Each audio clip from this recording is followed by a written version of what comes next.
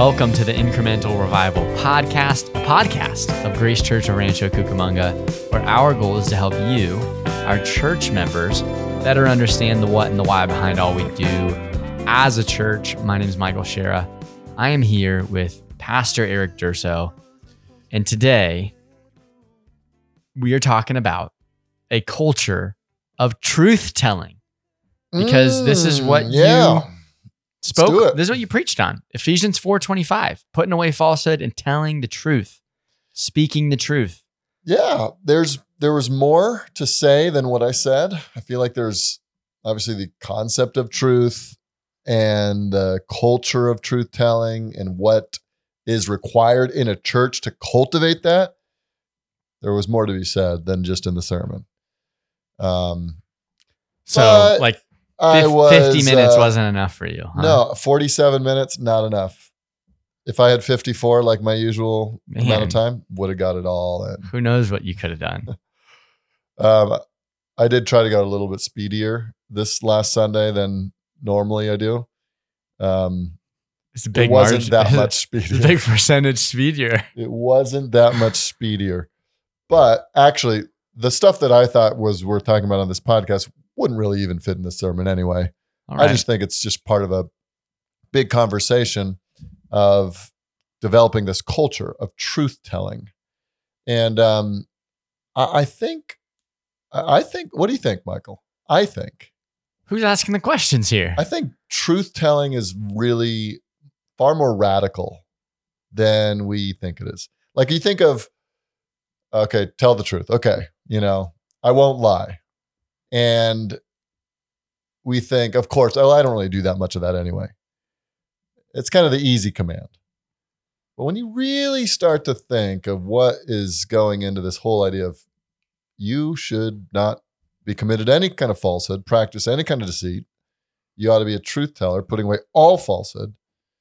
Yeah, that's far more radical than we realize. From your sermon yesterday, you made clear there are more ways we neglect to and avoid and intentionally do not tell the truth, because the command there is speak the truth. It's not just don't lie. Yeah, right? And it says put away falsehood. Yep. Which is broader than just don't fabricate. The black and white category of what you might call a lie or not. Right. And so, yeah, it's pretty radical and it's confronting and convicting. Because sometimes we just leave things out. Sometimes we spin stories. Sometimes we are aiming to impress others, and so we want to present the best, hide the bad. I mean, think of if all our lives are like Instagram feeds. That's kind of what we'd like to do. I've never seen Instagram. What is that? Instagram is this website where you can World Wide Web, www.instagram.com. And the com stands for something that I don't know. But if you visit that web page, then you will see images, pictures that people have taken and posted. And they never post pictures of the hard times. They post their highlights, right? So that's sometimes what we do in life. We're trying to show people the highlights. It's embellished. Act as polished over. Yeah, polishing our lives, polishing our appearance. So we show up to church and we want to put on the best face and act as if we are a certain person. Yeah. And so what came out clearly in your sermon yesterday was, if we're going to be telling the truth tellers, there's a lot of areas we got to be speaking truly about. Yeah.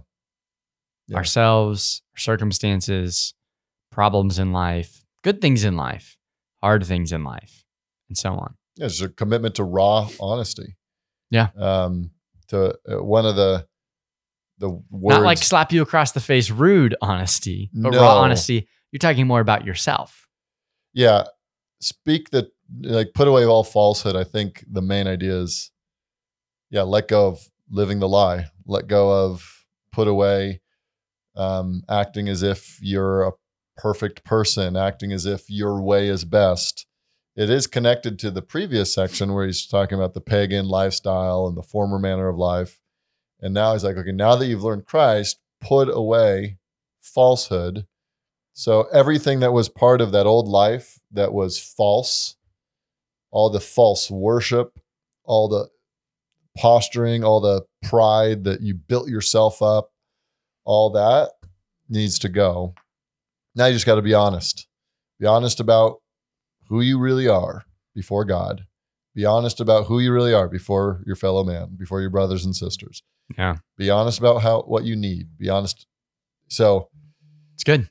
Yeah. So I hope we develop a culture of truth telling. And I want to talk about the culture of truth telling in a minute, but I want to point out one thing, and you can tell me if I'm right or wrong, that a culture of truth telling and the reality of being able to speak the truth comes from the truth of the gospel.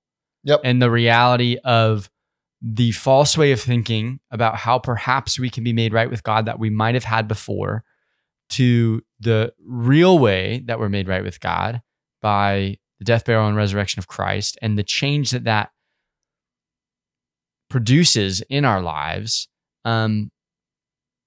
enables us to tell the truth, because we realize humbly really how wretched we are before the Lord and how much grace and mercy he lavishes. I was getting into the word lavish there a little too soon. Lavishes upon us and shows us, that helps us to walk in the light rather than walk in the dark. Yeah.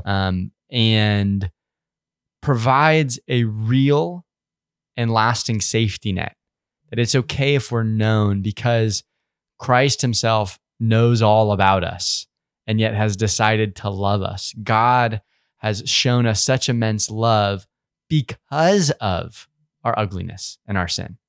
Yeah. He sees it and he's drawn in compassion to help. And that's what grace is. But yeah, I tried to, at one point in the message, make that connection explicit. Like the gospel actually frees us from the impulse to lie. Yep. And because the impulse to lie about ourselves and our condition is fundamentally, it's self-protecting, it's selfish, it's self-exalting. And so if I think I need to, I can deal with my sins by hiding them. I can deal with my shame by covering it. I can deal with my lust for glory by fabricating things. That means I'm looking for my sins to be covered, my shame to be hid, and my own glory through my own efforts. And that means I'm not trusting Jesus for those things. But once I really get the gospel, that Jesus will cover my sins, that Jesus will remove my shame, that Jesus will one day bring me into his own glory, he will give me a glorified body, a glorified state, then if I'm trusting Jesus for those things, then I don't need to try to get them for myself right now. He's going to give them to me. And so I can entrust myself entirely to him and stop the lies, give up the falsehood. So yeah, to the degree that we grasp the gospel and the fullness of Christ's gift to us in the salvation we have, I think is the degree we'll be less gripped by the temptation to lie and more free to be totally real and honest with each other and not posturing and just being open. And yeah. The gospel produces real humility in our lives. So that's a real foundation for a culture of truth telling. And so help us understand beyond just that understanding and grasping the gospel so that it affects our living. How can we develop a culture of truth telling, of risky, bold, even honesty? You added bold into that. I just called it risky honesty. Do you want to rename it like risky, bold honesty? I mean, yeah, if you like that. Risky, bold. Risky, bold, brutal, raw, as you said. Very good. There's lots of adjectives we could go down. Sorry, I didn't mean to interject too many off of the script here. So walk us through kind of what that might look like, though, to develop this culture. So yeah, first it's what we've already said. It's getting your gospel-rooted identity and just knowing that you're forgiven, knowing you're in Christ, knowing that you're no longer defined by your past or your struggles or your sin. And if you have that reality really rooted, then you're free from lying and you'll be eager to tell the truth. Just be honest. But there's another side of it that, again, I didn't get to talk about it much in the sermon. I mentioned this to the training year guys at the service review. But the importance of the other side of the coin.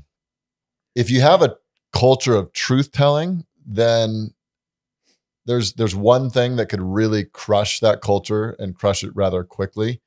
It's how do we respond when people tell the truth? Yeah. Like, let's say there is someone who has been for the last 3 years committing private and secret sin. And they hear a sermon or they have a conversation or they're listening to something and they're just convicted and they realize they can't keep doing this. Private sin, it's got to go. And they set up a meeting, they set up an appointment with you, let's say, you, the layperson. Hey, I'd like to get together over coffee. Let's talk. I got to share something with you. They're not even coming to the pastor yet. Let's just say they're coming to you. And they say, hey, listen, this is what's gone on. This is what I've done. This is what it's looked like. If the response to that is, I can't believe it, I can't understand it, I don't know what to do about that. And almost maybe some kind of rejection of the individual. Some kind of rejection and push them away. That's going to result in hey, not trying that again. If I got a problem, I'm going to keep that hidden. But even more than that, if the culture, the vibe, the tincture, as we like to say, of the church is we have these kind of high expectations of each other. Nobody can fail. Nobody can fail. There's a air of self-righteousness. We're not like those other people. We could never do that. That's a culture where sins don't get confessed. Because if we spend so much time looking down on those other sinners in different churches who do these other things or outside the church, that's a culture where we've lost touch with our own need over the Savior, and we've lost touch with our own sin that needs to be put off. Yeah. And it's a fake culture. Yeah. It's not gospel saturated. And it's really hard to tell the truth in that culture because everybody's out of touch with reality. And so if you're in touch with reality and you tell the truth about your own struggle, everybody goes, and they think that they have never struggled like that at all. So the culture of this humility where everyone recognizes their great need. Everyone recognizes that Jesus is the only Savior. Everyone recognizes the presence of indwelling sin. We're not above confessing sin. There should be the reality that nobody in the church is above confessing sin or asking for help in some way. If you're a parent, it's even more important that that's true in your life. If you're a parent, it's even more apparent. That your kids don't see you make mistakes. Yeah. Or I say a parent. Is that what I said? By golly.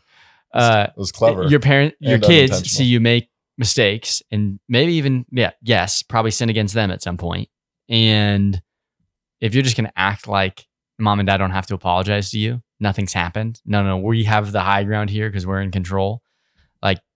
What a false witness and damaging for your kids as they understand what it means to be a Christian. Yeah. Isn't it and that's true in our relationships as well. So refreshing and sometimes for people startling when they hear someone they respect and whoa, I want to be like that person. And then that person confesses sin or that person talks about their own desire to change and what, areas of life they're working on. I remember when my kids were even younger than they are now saying, Dad, you don't really sin. Dad, come on. Because I would mention, the Lord has forgiven my sin. I'm so thankful. Sometimes I have to confess my sins. And they would say, Dad, what do you do? What do you sin? They have no concept for dad sinning. Yeah.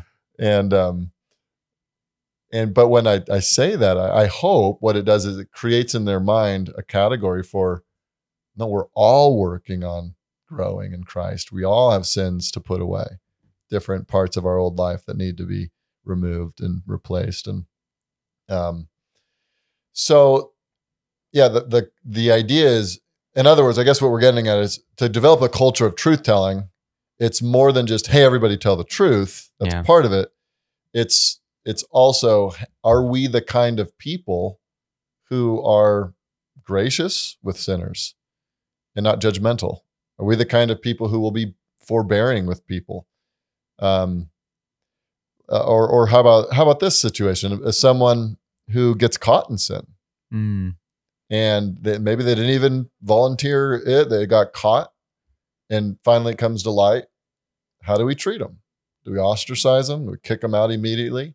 Or do we lovingly and gently and graciously, patiently plead for their repentance, and then welcome them when they are repentant and restore them, eager to restore them? Yeah.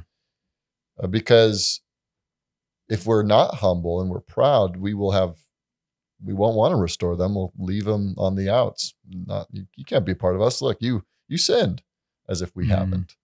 That's like the primary qualification. Like, recognize you are a sinner. Yeah. And then trust in Christ. Yeah. So, yeah, this culture of truth telling. There's some things we wrote down here to be working at it in our church. What can we do to work at this culture of honesty and openness and grace and truthfulness? We've talked about humility. Already talked about humility. The other one I just think is really important is the importance of being present in people's lives. I think of Paul when he wrote to certain people. Sometimes he told them, I really long to see you face to face. That he had a desire to really be with the people he loved. And doing that creates this, I care about you. I'm in your life. I know you. You know me. And that relational equity is built, and credibility and willingness to then just share life together. And the more we share all these other areas of our lives in openness, hopefully then we can share the harder parts of our life as well. Absolutely. So being involved, being around, being present, talking to people face to face, real relationships is all part of this culture development. Church is so much more than the 90 minutes we spend in service together. Yes. It must be. Yeah. You got to be interested in people to develop a culture like this. I mean, to develop any of what we see a biblical church culture to be, you have to be interested in people and care about people. Yeah. To ask real questions. Yeah. To offer up real answers about yourself. Yeah. Yeah. Being bored in this world, I think, is wrong, because God made an incredible world, and to look at it and see nothing that is exciting is to be blind to the reality. On that vein, to look at people and see nothing of any interest is to be absolutely blind. Each person is an incredibly complex story that God is telling, that will ultimately, this person will last forever in all eternity. And so to not be interested in these stories that God is telling through the lives of these people is wrong. So to create a culture of truth telling, we want to be people. Like, we really are interested in people. We want to be concerned about how they're doing, what's going on. Yeah. I got a C.S. Lewis quote that I got to read. Hit it with us. Hit us with it. Hit it with us. I'm struggling on a Monday hit the afternoon. Quote with the people who are listening. Hit us with the quote. Okay. It's from his message, The Weight of Glory. It was a message he preached in a church, and it's the very final part. And I'll read. It's a little bit of a longer quote, but I think you'll appreciate it. Just say end quote when you're done, so we don't think it's you talking. Okay. It'd be nice to take credit for this quote. Do you want to go with a British accent, or can't? It would merge from British to Australian, back to American. Southern. Okay, C.S. Lewis, quote, It is a serious thing to live in a society of possible gods and goddesses, to remember that the dullest and most uninteresting person you can talk to may one day be a creature which, if you saw it now, you would be strongly tempted to worship, or else a horror and a corruption such as you now meet, if only at all, in nightmares. All day long, we are, in some degree, helping each other to one or the other of these destinations. It is in the light of these overwhelming possibilities, it is with the awe and the circumspection proper to them that we should conduct all our dealings with one another, all our friendship, all loves, all play, all politics. Listen to this. This is the high point. Ready? There are no... That was a pause quote. Yeah. There are no ordinary people. You have never talked to a mere mortal. Nations, cultures, arts, civilizations, these are mortal, and their life is to ours as the life of a gnat. But it is immortals whom we joke with, work with, marry, snub, and exploit, immortal horrors or everlasting splendors. End quote. End quote. That is such a remarkable quote that reminds you that eternity is not just a thing, but eternal souls. Yeah. And everybody possesses one. And those two stark realities are stark and jarring when you consider them side by side. Yeah. So you've never talked to a mortal. And this is an image bearer of a holy God. And this person will last when all civilizations have come and gone. That person will still be in existence. Yeah. And you, as an image bearer, have the opportunity to impact that soul, that eternal soul. And so to develop a culture of truth telling and openness and honesty, we really got to take each other seriously. We are all immortals. We are all image bearers. We are all incredibly significant in God's story. And so to be really interested in others is important. Absolutely. Absolutely. You need to be reliable. Mm-hmm. It's not likely that somebody's going to share hard, vulnerable, perhaps even self-disparaging things with you if you're not somebody that they feel like they can depend on. Yeah. That they might be able to have some sense of real and innate trust with. People who are not reliable and who speak poorly about those they interact with and who are not faithful friends don't receive the honor of being spoken to honestly because they can't be trusted with the truth sometimes. Yeah. Yeah, that's right. So being reliable includes like your trustworthiness, also your ability to help. Can you actually do anything to help them? And at the very least, will you just listen and then be gone, or will you continue on with them? Like I'm going to feel like I can open up to you if I know you're going to be gentle. With me when I'm vulnerable, and you're going to walk with me. You're going to help me through this. You're going to ask about it. You're going to follow up. Yeah. You're going to come find me. Which relates to the next one, which is just being available. So if you're so busy, I think I mentioned this in the biblical counseling course seminar, but some people it's like their pastime is to talk about how busy they are. And they kind of give off the vibe. I've got so much going on. So much going on. I can't hardly make it here. And man, if I had any free time, I'd spend it doing this, but life's hard, and they're just on and on. And what people hear is, oh, I wouldn't want to inconvenience them. Like, I don't want to ask them for help. I know you already got so much on your plate. They've got too much on their plate. They couldn't handle me. Yeah. And so how can you organize your life or even present yourself as someone who's ready to help and available? No one should be too busy to be interested in people, like we spoke of a moment. Yeah. Even if you are busy. Yeah. And we all are busy. We all are. And then patient with people. If you're so necessary. If you're not patient, this is going to lead to you not being really reliable. If you're not patient, you're not really going to be compassionate. You're not really going to be humble. You're going to become frustrated. Yeah. Because people don't change on our timetables that we think make sense. Yeah. It can be a slow process. Yeah. So it is a slow process. Yeah. So the more patient of a person you are, the more people will feel welcome to come to you with your problems, their problems, because they're going to say, he's not going to come down on me all hard, and he's not going to be rough and tumble with me. He's going to walk with me and be patient. Wow. Was that the alarm? It was a phone call. Okay. That you just ignored. And so that's what we wanted to do. We brought this up in service review, that if we are really going to if we really are going to try to encourage our church to speak the truth, be honest, risky honesty, then we also need to work toward developing a culture of being able to receive the truth well and listen well and be compassionate and be present and be interested. Be the kind of people strugglers can be honest with. Yeah. And they know they won't be turned away. Like, give off that kind of, be approachable, ready to help.